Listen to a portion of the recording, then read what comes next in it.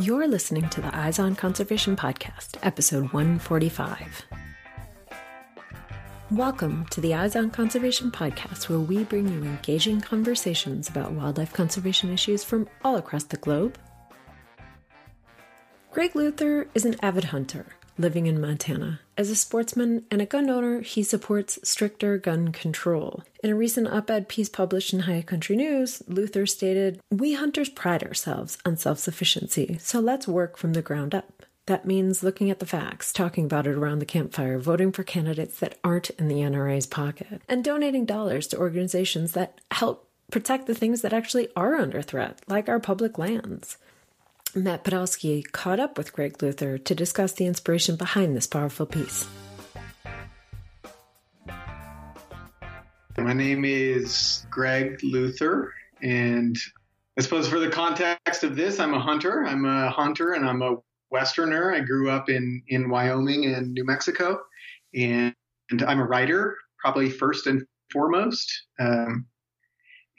I also work in sort of related conservation fields and conservation education. So all of these things kind of dovetail for me into my interests. Yeah, hunting, writing, Western history, and conservation all kind of come together for me.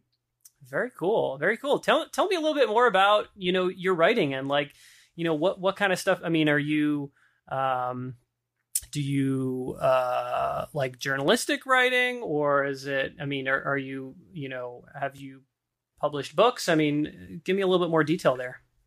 Yeah. I've sort of recently gotten into doing more journalistic writing about conservation and also Western issues, Western history to a degree, different essays on those topics.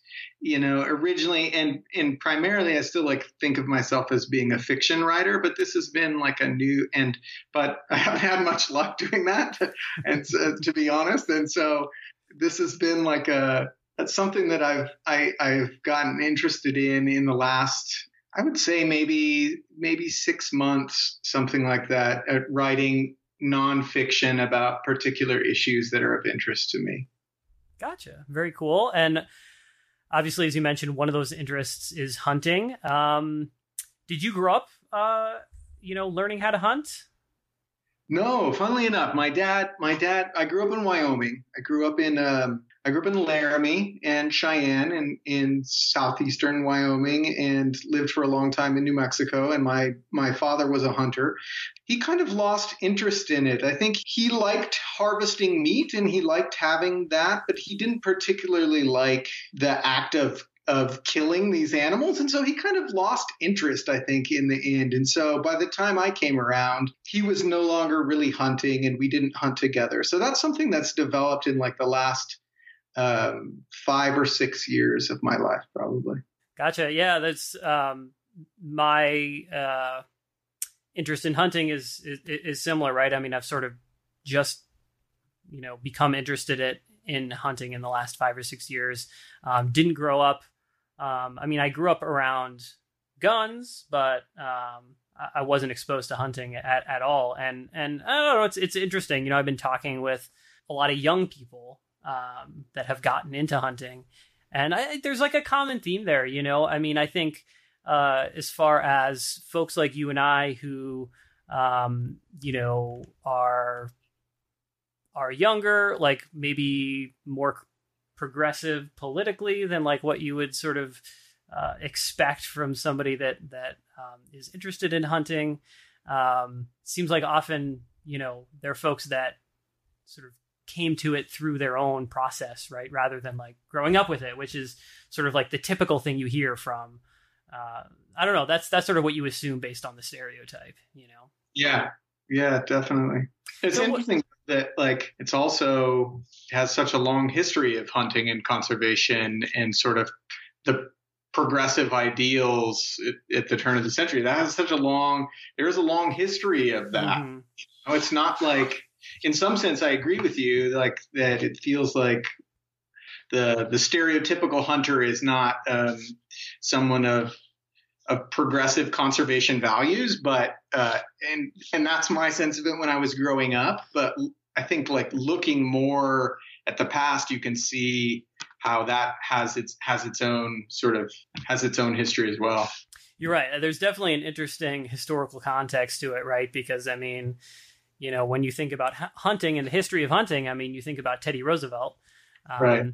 And you know, he was a prolific hunter, you know, and he practiced, you know, I mean, he went on hunts that probably you and I would view as maybe even unethical, right? I mean, you know, lots of predator hunts and stuff. I mean, that was the kind of stuff he was into. But at the same time, he was one of the at that time, he was seen as an incredibly progressive politician, right? Yeah, right. Yeah. So it's definitely, the history of it is definitely very interesting, for sure. Yeah, for sure. Yeah. So I'm curious, like, how did you become interested in hunting? I mean, what inspired you to take it up? Gosh, you know, that's a good question. And I think it's partly I live in Montana now. I've lived here for 10 years, partly living here. There's a culture of it. Mm-hmm. You see other like-minded people that are doing it that perhaps don't fit that stereotypical mold that we were talking about. So there's that aspect. There's also like Missoula, Montana is a pretty gray and dreary place in the fall. And the summer kind of comes to a close. And if you like spending time outdoors and you'd like going out on an adventure, it seems like the natural progression to sort of get interested in that sort of thing. It keeps me outdoors during that particular season. Mm-hmm. And I think that at least was the initial impetus to get me interested in the sport. It was like, oh, how do I get out when it's rainy and nasty outside and make this something that I can enjoy? Right, right. It's not ski season. It's not a good time to be out mountain biking. So yeah. What are you going to do? Yeah. So I went, maybe the first hunt that I ever went on was a bird hunt. And then later I got more into big game hunting, but I went with my brother-in-law and my sister, and we took a raft and floated down the Missouri River, so north of Great Falls. And there are a bunch of islands in the river that are public land. And so we would sort of island hop we'd go from island to island, hunting pheasant, and we didn't do very well, but, you know, we got some ducks, and, we had a pretty great day. And, I think I was hooked from there on out. Nice. Good deal. Yeah. So, I mean, I kind of want to, you know, talk about this article you wrote. Yeah, so the article was an op-ed that I wrote about gun ownership and gun use and hunting, and it was during hunting season that there was a mass shooting. There had been several of them. There always are. There's always one after the last one. I've been thinking about it for a long time. Sometimes I remember after the Las Vegas shooting, like I was going to go to the range and practice and just like get some shots in, and I felt. I don't know. I felt like some confliction, not confliction about owning or using a gun, I guess, but just they are like really powerful and can be frightening even when used properly and well. And I felt a little odd about it. And then there was this mass shooting in Texas, at the church there, and I wanted to, and I think I've long wanted to say something about it, about this issue. And I don't know. It's like,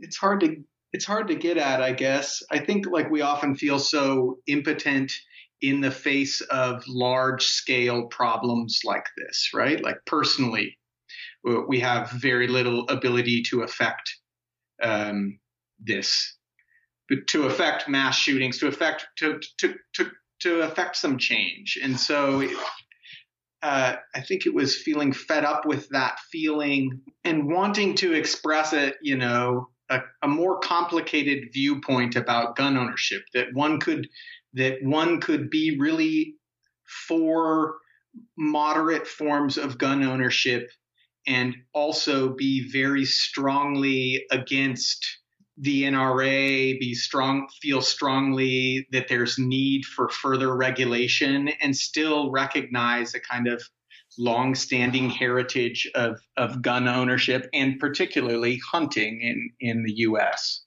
And so it was in response to those things that I wrote the article. Gotcha. Yeah. It's interesting. I think I reached a similar point, but not at the same moment. I mean, I think I reached it, more recently in response to the Parkland shooting and just this like mass like uprising. And it, it really feels like we're in this, this moment where something might change. Right. And it's like, I'm conflicted, right? Because, I am a gun owner and like, I'm going to be honest, like a part of me is happy that I live in a state here in Idaho, where I'm not required to go out and go through a process to get a license to carry a gun. And I don't have to register those guns. The government does not know that I own those guns. Right. Like, yeah, same. I see myself as a very responsible gun owner. Like I keep them locked.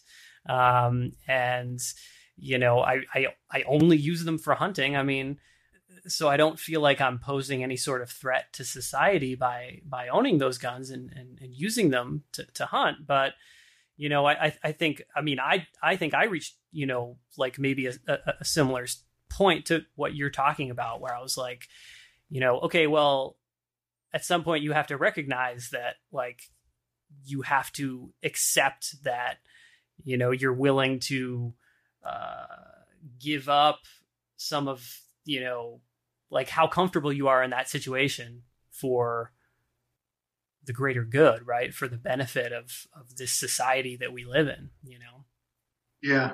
Yeah.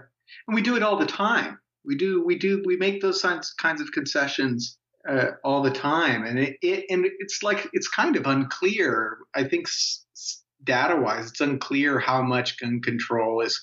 It's clear that some things will have an effect. It's unclear that other things will, in part because a lot of the science has been blocked by legislators who are in the pocket of certain organizations. But I think like there has to be a willingness to recognize that our own benefit notwithstanding, there might be a reason to accept some of these things that might seem like inconveniences. Like if it's an inconvenience, imagine that if you have to register your rifle and you have to go through a couple of training courses in order to have it, and you have to do a yearly recertification. Those things seem like a real pain to me.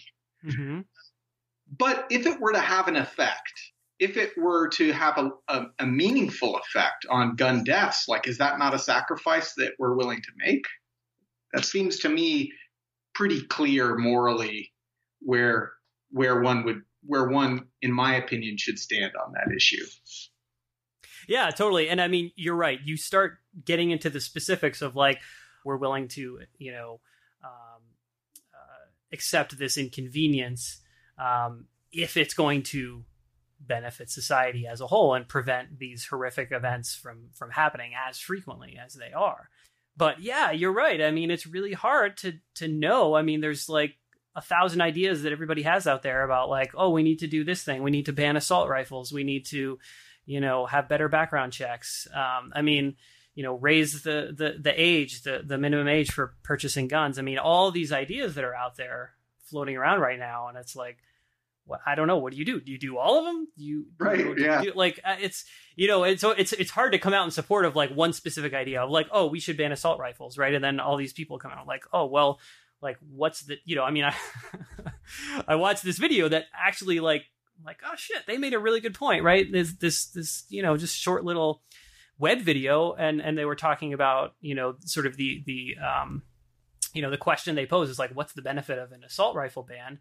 And they have these videos showing people using, like how quickly, demonstrating how rapidly people can fire, say, a revolver or a whole bunch of different types of guns that are not classified as semi-automatic.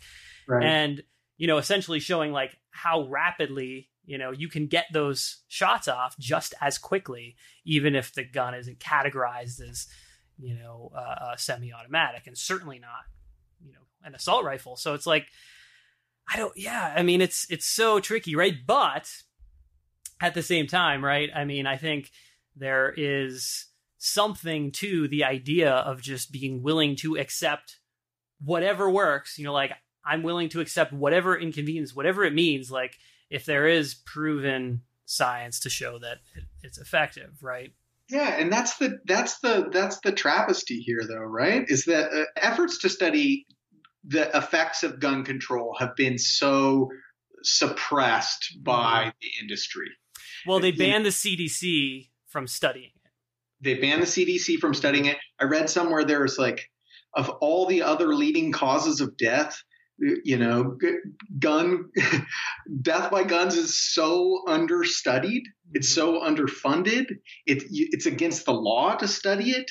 I mean, it's like, it's ridiculous that part of the reason we can't get answers, or that we don't know, maybe an assault rifle ban doesn't do anything. Like I don't know. Mm-hmm. But unless we're willing to ask hard questions about it and put money behind it and dedicate federal funds to solving the problem, then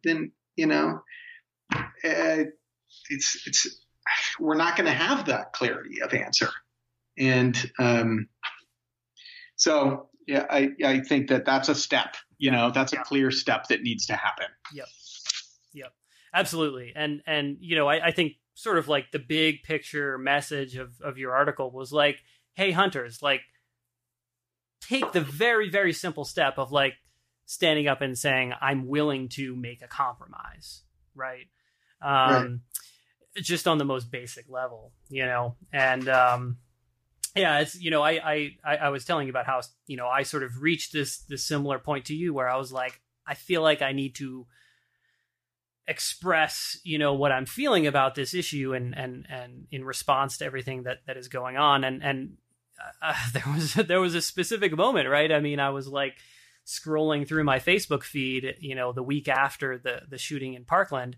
And I noticed that I had quite a few friends on Facebook who were calling out gun owners and saying, right, hey, you people who own guns, like make a statement by giving up your guns.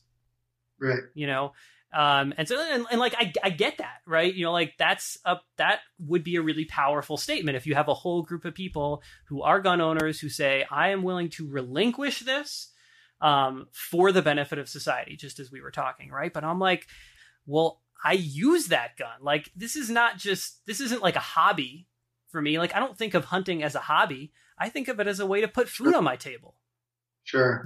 Sure. And I think there's something different about that. And it's like the utility of this tool, that like you and I use to harvest animals, and that meat then feeds my family, and like, I do think that's not why everybody hunts, but that's why I hunt, probably the number one reason, it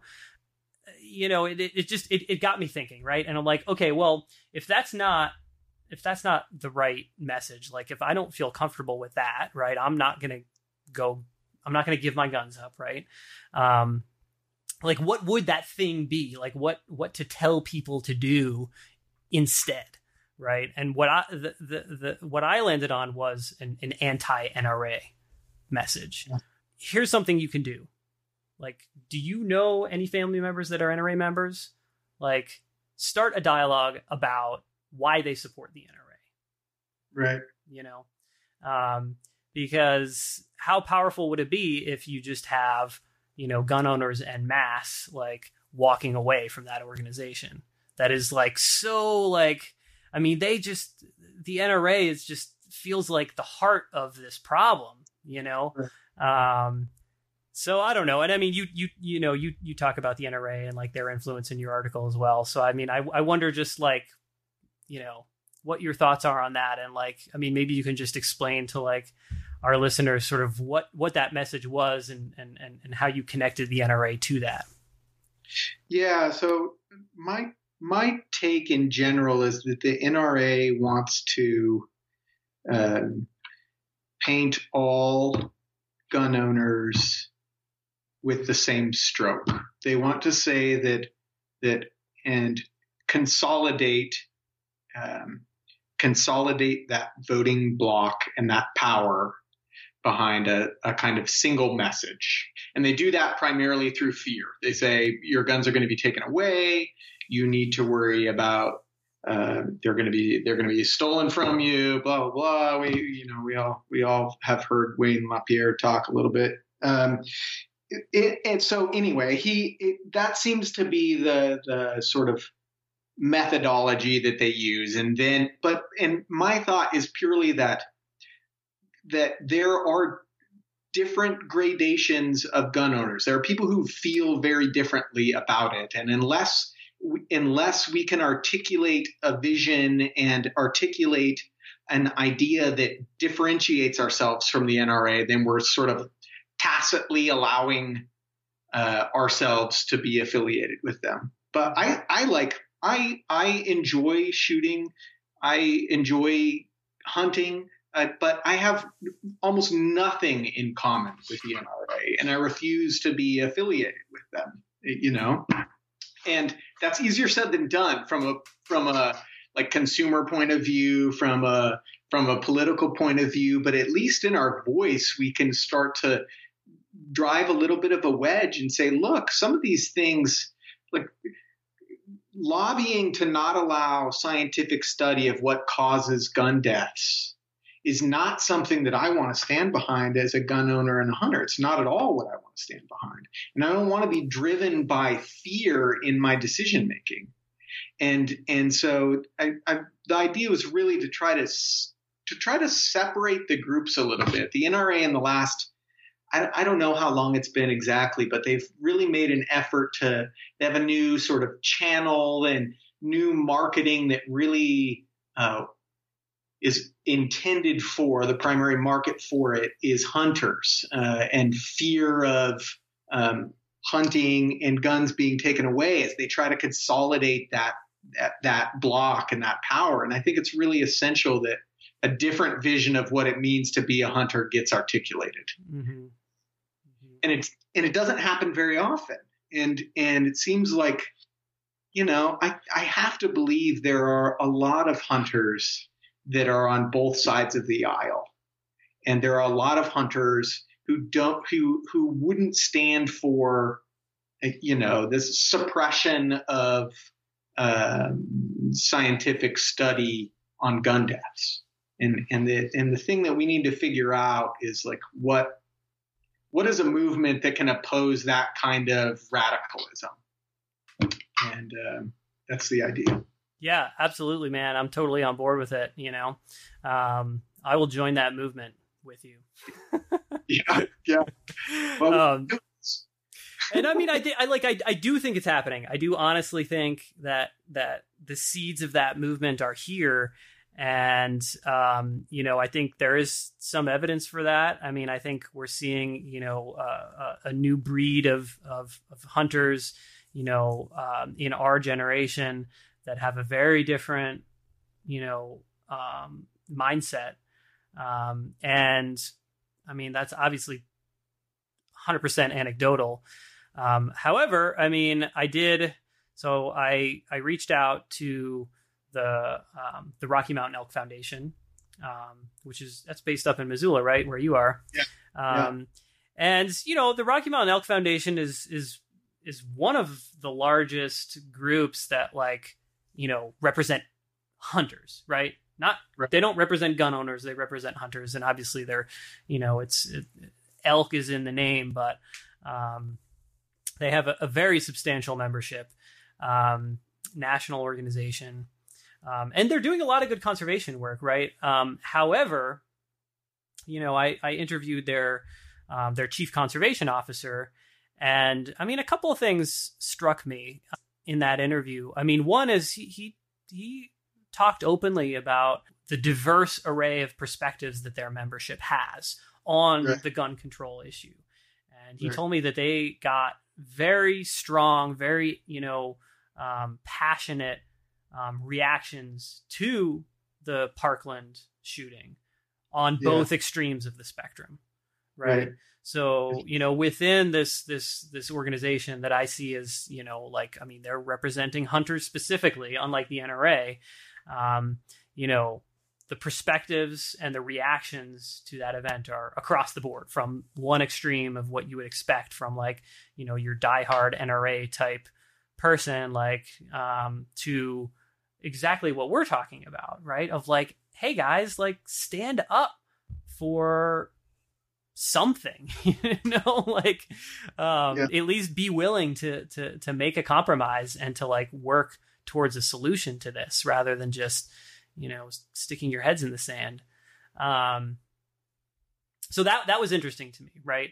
It's also, and this was not something that he explicitly stated, but in the way he was responding to my questions, it was very clear that Rocky Mountain Elk Foundation is not, despite what their membership comes out and says, they're not going to listen to the extreme left perspective of their membership, and they're not going to come out and make any kind of statement. They're not going to say anything about gun control at all, right? And it's because they're afraid of losing the members on the right, the ones who are adamant supporters of the NRA. And that's the problem. That's why, and I've been asking this question for years, right? Of why isn't there an organization that represents this this new breed of hunters? You know what I mean? And that really truly represents the connection between hunting and conservation. Rocky Mountain Elk Foundation, makes that claim over and over again, but they have difficulty taking strong stances and on many conservation issues, right? And certainly on gun control, right? That goes without saying. But Rocky Mountain Elk Foundation has a lot of difficulty in finding a stance to take on wolf reintroduction issues. Yeah, they really struggle. They really struggle with that, and they really, and they're struggling a lot right now with the lead ammunition issue. Okay. They're unwilling to really say anything at all about lead ammunition and the negative impacts that bullet fragmentation are having on scavenging species and that whole issue.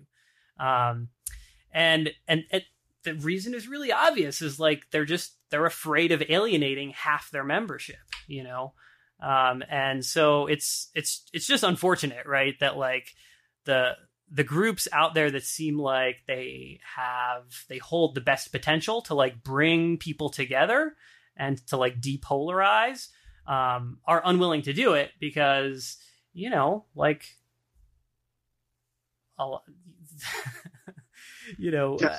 they rely on donations from those members, Yeah. So. Yeah, I wish there could be some kind of consensus. Rocky Mountain Elk Foundation is broad enough and, like you said, represents a wide enough array of interests that we can't expect them to embrace a progressive model or come out with a strong position. But it seems to me I wish we could find consensus around the idea of asking questions about it. Mm-hmm. It seems like I think people are afraid what the questions might lead to. Right. But that's not quite intellectually fair. You have to, if we can find some consensus around the idea that it's okay to pose questions, that it's okay to study. If the Rocky Mountain Elk Foundation could say, we support looking into this, that doesn't seem like a radical position. Well, right, but that is their position, right? So I asked this guy, some specific questions about the lead ammunition issue, and that was his response of, "Oh, we support studying it," right? And okay. I'm so do you not believe the published studies that do you not think that there is enough proof out there currently to demonstrate that this is a problem for scavenging species? Sure. Okay. Because there is, right? And then there, gun control is a different type of issue, right? Because there has been a intentional effort to restrict and prevent that research from being done. Yeah. You know, but then you take a conservation issue like the wolf issue, or the lead ammunition issue, and they're like, and they'll talk about supporting studies till the cows come home, right? But they're never going to act on those stuff, on that research, Yeah. Yeah. And I mean, I think it's the same problem could happen with the gun control issue, right? I mean, like, I don't know. It's tough to say, right? Because I mean, a lot of that research has been intentionally, subverted, prevented from ever even happening. So we just have a lot of unanswered questions, right? But like the moment that we're in, right? I mean, very few people are talking about, oh, let's go do research on what really causes these mass shootings.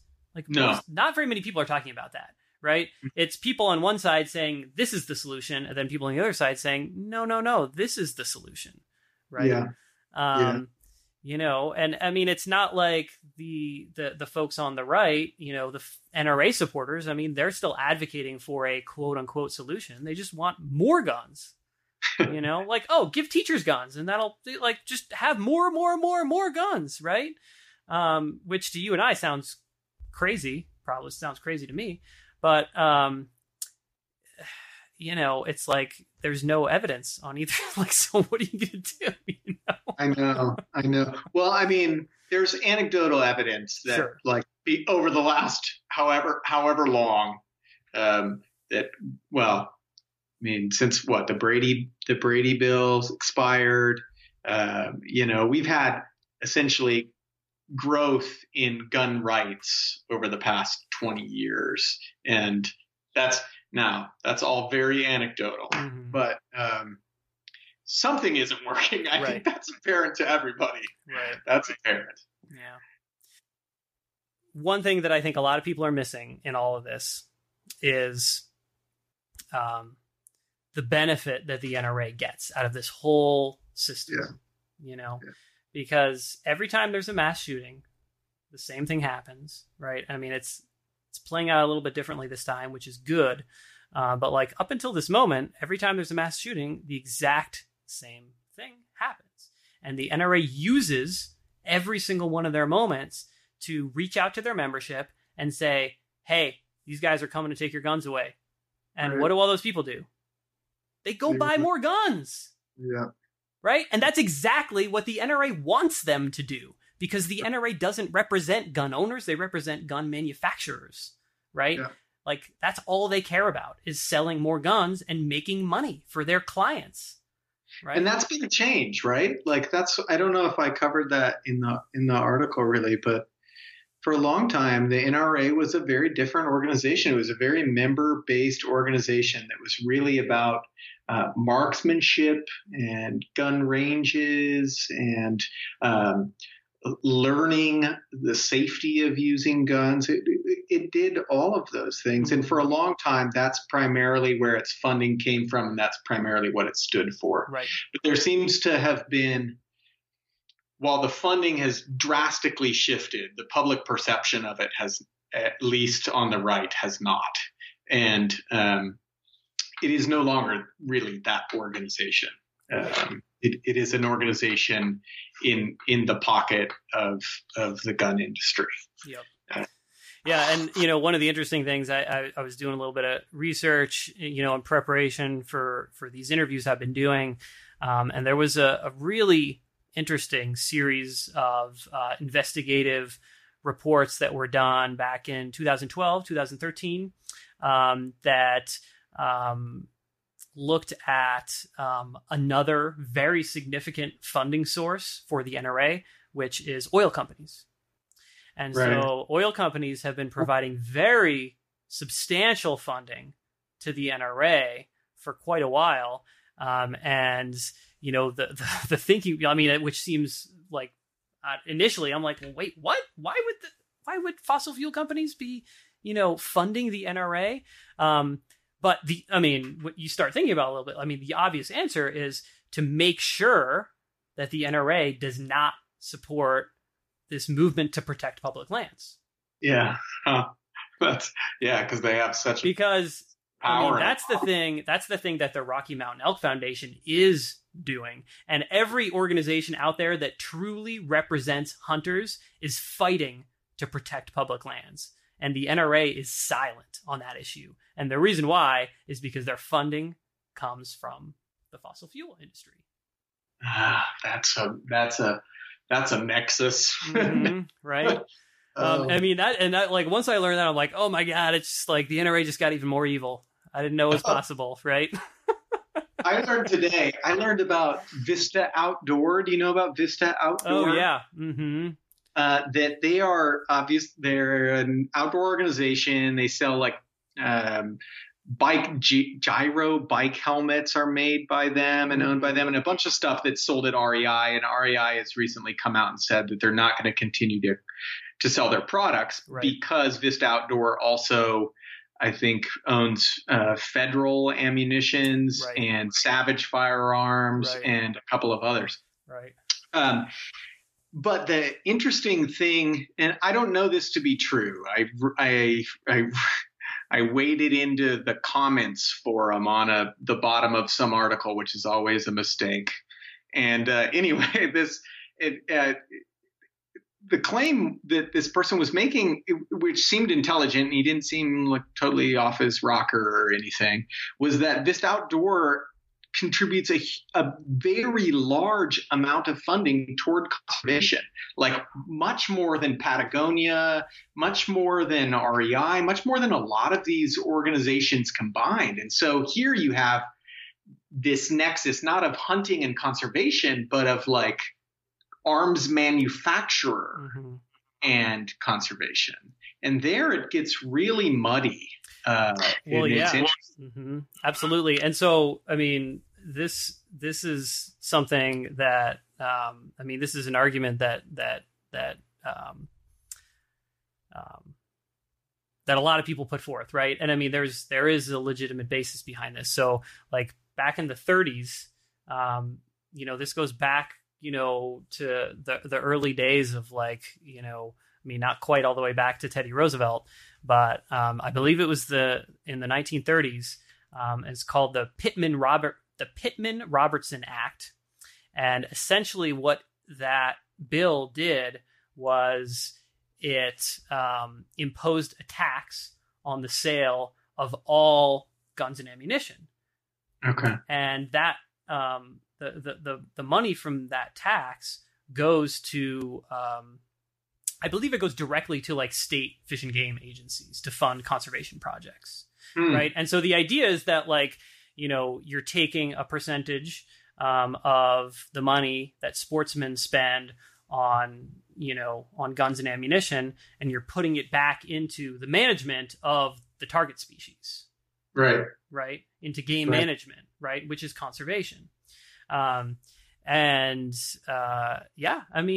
It's true. And there's actually been, so there are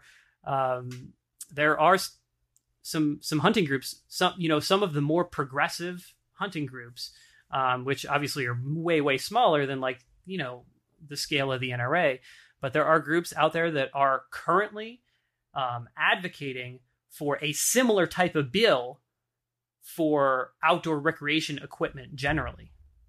Oh. And so there is this perspective within the hunting community that like, hey, us as hunters and us as shooters, like we're funding conservation directly every time we make a purchase. And anytime you buy ammunition, that's true. A small percentage of the money you're spending goes to game, state fish and game agencies. But if you go buy like, a backpack or like any kind of like, sort of outdoor recreation gear generally, like that's not the case. Right. And so there is this attitude of like hunters be like, well, like we're paying for this and you're not, you know what I mean? Like our use of the landscape, our use of public lands, like we're putting money back into it. And you guys are going out like mountain biking, backpacking, like all that stuff. Like you're not, Yeah. And I think it's a legitimate argument. I mean, I think there should be a sort of a Pittman-Robertson for, outdoor recreation gear generally. Oh, I love that stuff, man. Yeah. Those guys are making plenty of money. Right. That's my feeling is like, there's plenty of money to that, and there's always a shortage of money for like good projects to study what needs conserving, how we might manage it. Well, and it's led to, I mean, that bill has led to the situation that we're in now, which is that, state fish and game agencies, their game management departments are very well funded, but their non-game management departments are not. Right. And so that would be part of the idea is like, we'll fund the non-game management with, from this other source. Right. And they're funded, but they're funded very much with like a kind of political slant, right? They're funded from a particular base, a particular revenue stream. Whereas if they were funded from like a more general revenue stream, they might have more interest in like representing a broader diversity of voices and opinions within their sort of management decisions, whether it be on wolves or grizzly bears or whatever. Well, right. And I mean, it's like, it's a testament to, this model that was set up back in the 30s. Right. I mean, because to a certain extent, right. I mean, I think the biologists that work at a lot of the, fish and game agencies would argue with you and say, we're not biased because of where our funding comes from. But which in a lot of cases is probably true. And I'm sure there are cases where that's not true. But it makes sense. And why not do it with, outdoor recreation gear more generally, But I mean, I did see, that news story about how REI was going to stop selling that gear because it's connected to like gun manufacturing. And it's kind of like, I don't know. I mean, that's another piece that I'm a little bit conflicted about of like, well, is there anything inherently wrong with selling ammunition? And I mean, REI's not even selling ammunition. They're just like, I'm not even going to sell a product made by a company that also sells ammunition. Like, I don't know, man. I buy federal premium ammunition. It feels a little abstract to me. It feels a little too far gone. I know. And it just seems like the solution is not going to come from.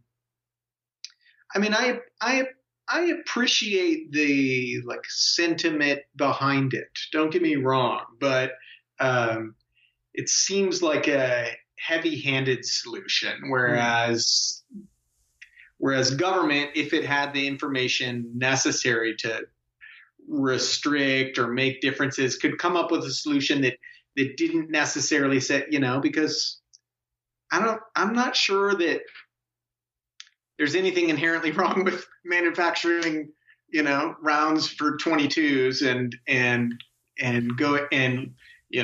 going out and learning to shoot a rifle when you're a kid.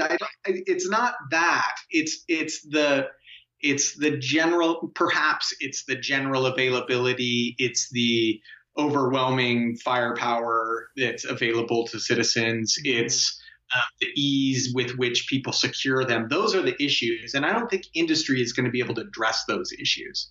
That seems like a governmental regulation sort of purview.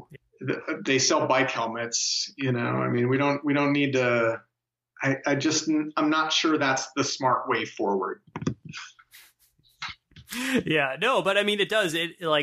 The heart of that issue is sort of like, okay, well, people wanting to know a little bit more about, the sort of like the ethics behind the companies that they're purchasing equipment from. Right. And I totally get that. And I mean, that information should be open and available. And if you want to not, purchase a bike helmet that is produced by a company that also manufactures ammunition, then that you're free to make that decision. You know what I mean? And, REI is another company. I mean, they're free to make this decision. Like, well, I don't want to sell your product because you also manufacture ammo. Like, all right, whatever, if you really want to buy that, if you really want to buy that bike helmet, buy it online. And federal ammunitions I don't know this for sure, but I would be willing to guess is a big supporter of the NRA, and so is Savage Firearms, and so like but they all are. They all are. And I mean, there aren't ammunition manufacturers that aren't, and so like, and I mean this is an interesting question, right? Because I mentioned the lead ammunition issue, which is well, a little bit of background here. I produced my first documentary about California condor conservation and the lead ammunition issue and how they're connected, and how sort of condor research, led to this revelation that, oh my God, we're poisoning scavengers with lead ammunition. And this, these fragments of ammunition are pervasive throughout these ecosystems. And maybe hunters are even consuming them when they take, their animals home to consume them. So it's sort of like a canary in the coal mine type of a story, right? Of like this endangered species, like making us aware of this much broader threat, and also making us aware of a potential human health issue. In producing that film, I mean, there are lots of, at this point, every major ammunition manufacturer produces non-lead alternatives for almost every caliber of rifle out there, right? It's very easy to find these days. And yeah, I mean, I reached out to, there are a handful of ammunition manufacturers that manufacture exclusively non-lead ammunition. That's their specialty. Yeah. They don't manufacture the lead-based stuff at all, right? And so I'm like, well, I'm going to reach out to those guys. Maybe they want to support my film, and I'll promote their company, right? And like, sure. But no. Ammunition manufacturer, doesn't matter if it's lead or non-lead or whatever. I mean, ammunition manufacturers like will not say a bad word about the NRA, period. Yeah. Or support the films about California condors. Yeah, apparently. Right. Exactly. So I don't know. I'm curious though, if you're familiar with the lead ammo issue. I am a little bit. I'm not that much of a shotgun hunter. And so, I don't know the details really. I know lead poisoning is an issue. I don't know if it's about consumption of leftover shot, if it's like leaching into things. I'd be happy to learn more. But yeah, I can give you like as concise of a summary as I'm able to. Because I've, I made a whole film about it and did a ton of research. Yeah. So, basically, as I'm sure lead shot was banned for use in waterfowl hunting in 1991. So quite a while ago. And, lead ammunition has been known to poison wildlife dating back to the late 1800s. It was like the first study documenting that, waterfowl populations were being negatively impacted by lead shot, right? However, what I'm talking about and the topic of my documentary was, although the lead shot issue is certainly connected to this, it was not about lead in shot. It was about lead in high-powered rifle ammunition. And so what was learned, it's people have known, for a century that lead-based ammunition fragments as it passes through, the body of an animal, right? It's designed to fragment because that slows the bullet down. It, increases the size of the wound channel. It increases the stopping power of the bullet, right? That's why, some rounds are like designed to fragment to a greater extent, and some are designed to fragment to a lesser extent, depending on sort of the intended use of the ammunition. What was discovered through this research that was being done on California condors is that the extent of fragmentation, like the distance that is possible to see a fragment from the wound channel, is much larger than anybody realized. And so essentially what this means is that, when you, and then on top of that, right, your target area when you're hunting a deer or elk is the heart and lungs, right? And so those, the fragments of lead are often concentrated in the gut pile, what's left behind in the field. And that's a really important food source for scavenging species, and specifically California condors, which are highly intelligent, and they key in on hunting activity during hunting season. I mean, they sit up in trees and they're waiting for hunters to kill deer and elk, to go down and feed on that gut pile. And condors also feed in social groups, right? So you have one gut pile, you can have 30 or 40 condors feeding on a single gut pile, and that's half the population in this one area, like in Arizona and Utah. I mean, it's a population of like 70 to 80 birds. It's an endangered species. You could have half the population getting dosed with poison at a single carcass, right? Wow. So this is it's now known that this is what caused the decline of the California condor. This is why they almost went extinct. And this is what is preventing the reintroduced populations of California condors from reaching a level where they're self-sustaining. Right. So all these California condor populations are actively managed by biologists. And the only reason it's necessary to actively manage them is because they get poisoned by lead repeatedly over and over and over again. The vast majority of the poisoning events are sublethal. Right. But, lead accumulates in your body, and, so what the biologists are seeing is that it's these older birds in the population that are, most likely to get that lethal dose. But this was all discovered as a result of this research being done on California condors. And, the first paper that was published documenting the occurrence of lead poisoning in condors coming from fragmented lead-based ammunition was published in 2006. So not that long ago, right? No. Subsequently, as soon as that paper was published, everybody's, I think immediately people started to draw a couple different connections, right?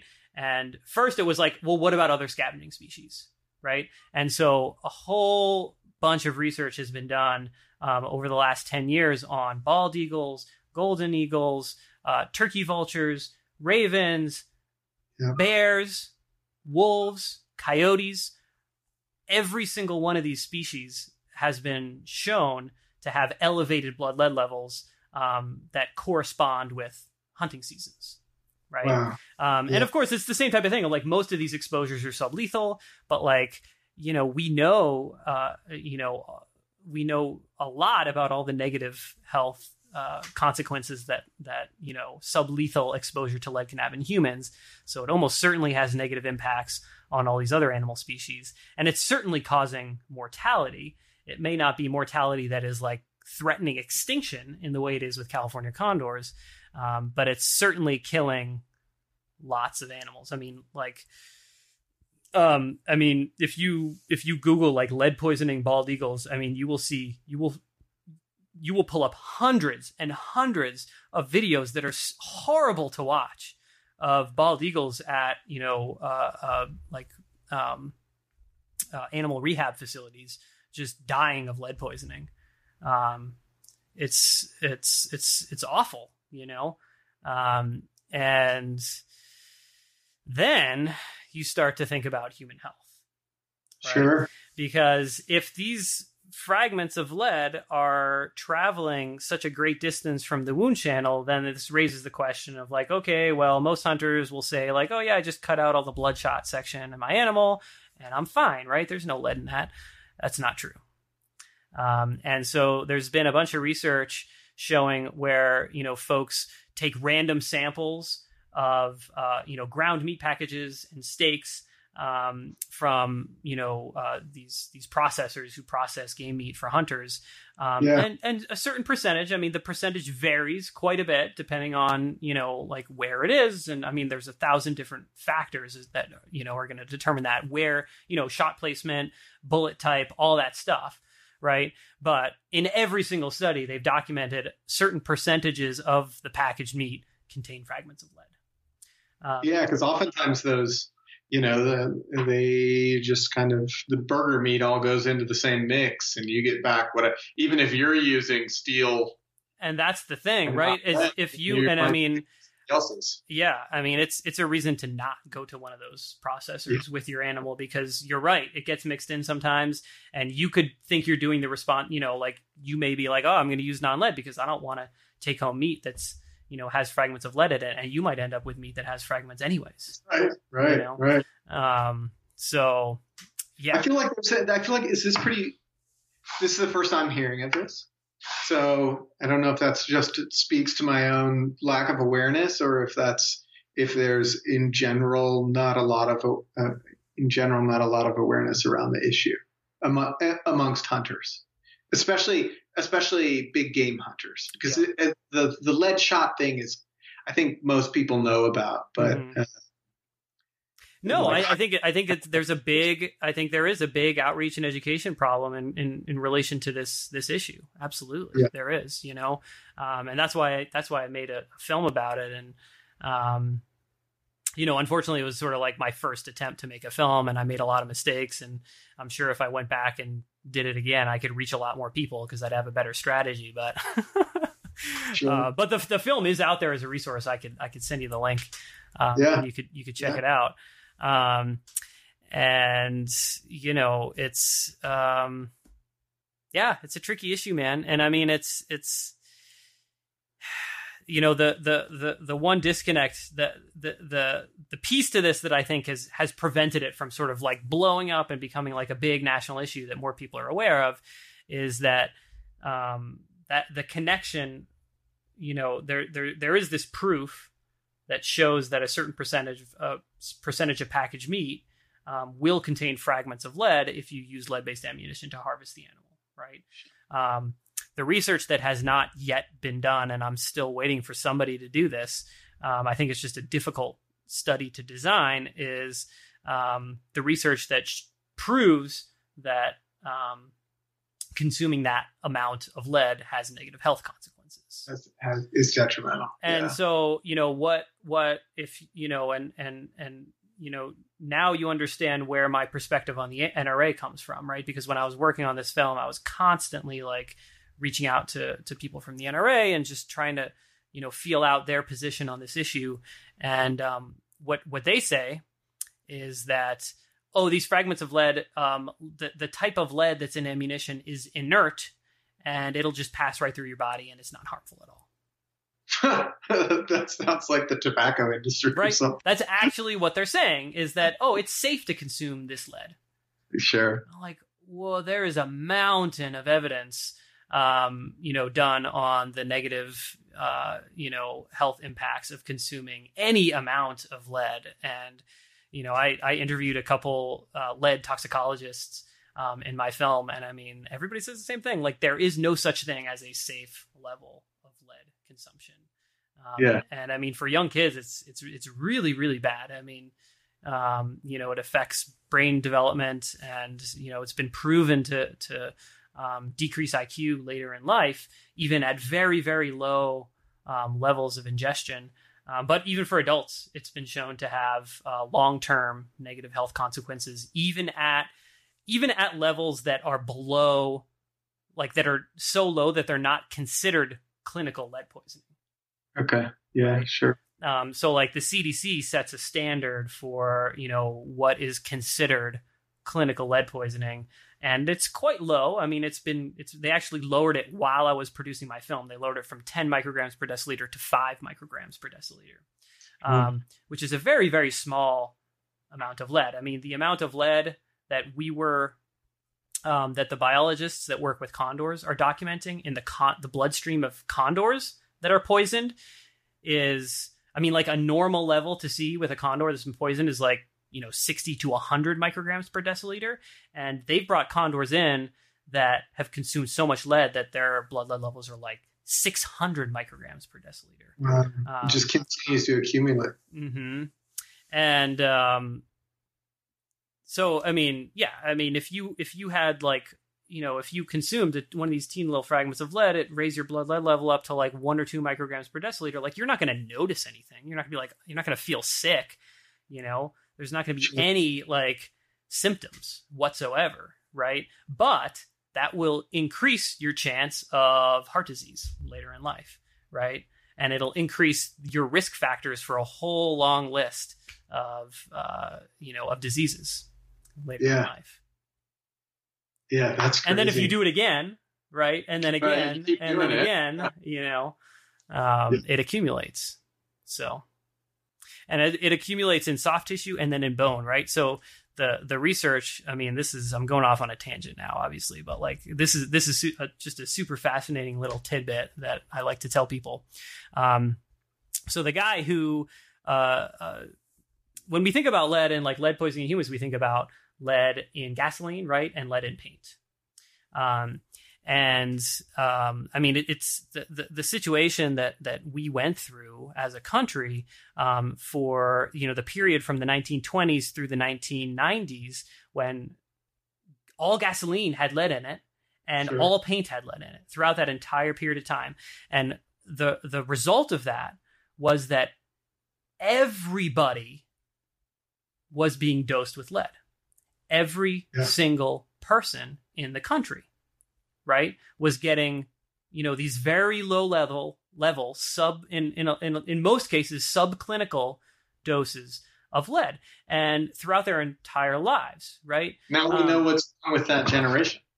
Well, right, and this this research has shown, there's been this research that has shown that even at very low levels, right, it decreases your IQ by a few points later in life, right?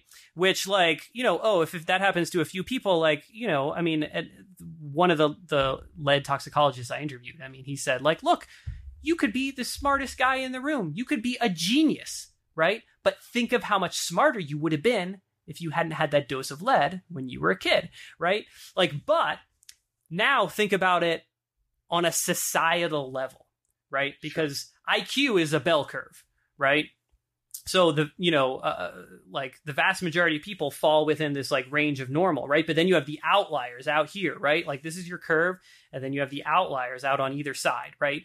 Very, very few people are geniuses, and very, very few people are, have these mental deficiencies, right? And this large scale societal poisoning of everybody with lead, it shifted, the whole bell curve moved, right? Down, and so what that did is it exponentially decreased the number of people that are geniuses, and it exponentially increased the number of people that have severe mental problems, right? That's wild. Yeah.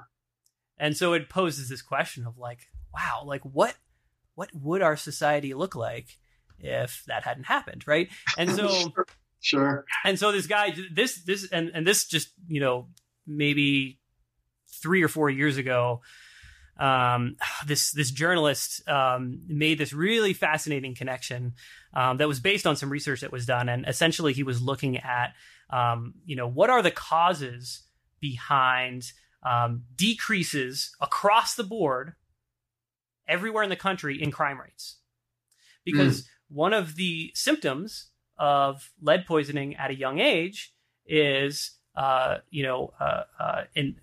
increase in susceptibility to violent behavior later in life, right? Sure. And again, it's the type of thing where it's like in one individual, like if you weren't prone to that, then like maybe there's a slight difference, but it's like, not that significant, right? But when you talk about it on a societal level, all of a sudden it's like you're talking about percentages, and that does have a dramatic effect, right? And this question of like, why has crime decreased in every major city all across the US, across the board over the last 2 decades, very consistently? Like, nobody knows why. It's a mystery, right? And literally, this guy makes the argument of like the only thing that explains both the increase in crime and the decrease is lead poisoning. Huh. And, he makes this point of like the increase happened at the point when that first generation of people that grew up in this era when there was lead in gasoline and lead in paint, that was when the increase started to happen. Is at the moment, there's a 20-year shift, right? because it takes 20 years for those first people that were poisoned in childhood to grow up and express, that. And it's literally the only thing that explains, like why that happened. Why was there this period of time when crime rates everywhere increased and then dropped again? Wow. Mm-hmm. You should send me you should send me a link for is this all in the movie? No, not all the background and history of lead poisoning. It's focused on condors and like poisoning of wildlife. And I get a little bit into like, some of the implications for human health and lead poisoning from ammunition specifically, but I didn't have time to like get it. I mean, I would love to like make a film about like the big picture history of lead poisoning because it's super fascinating. And there's a bunch of good books that are written that talk about that history. It's a super interesting topic, but yeah, I'll definitely send you a link to my film for sure. And I'll get you converted and then you'll start converting other people. And before you know it, everyone will have switched to non-lead ammo. That's how it works. Well, yeah, because I really had I'll totally switch. I had no idea. That makes good sense. Yeah. Makes good sense. Indeed. There we go. Cool, man. Well, yeah, I don't, I mean, I apologize for going off on that tangent, but I can't turn down an opportunity to talk about the lead ammo issue. So no, it's been fun to talk, man. It's been really cool. Thanks so much for reaching out. Yeah. To read the Writers on the Range piece Greg Luther contributed to High Country News, you can find a link on the show notes page at wildlandsinc.org, EOC 145. This episode was produced by myself, Katherine Dunning, and hosted by Matt Podolsky. Our theme music is by the Humidors.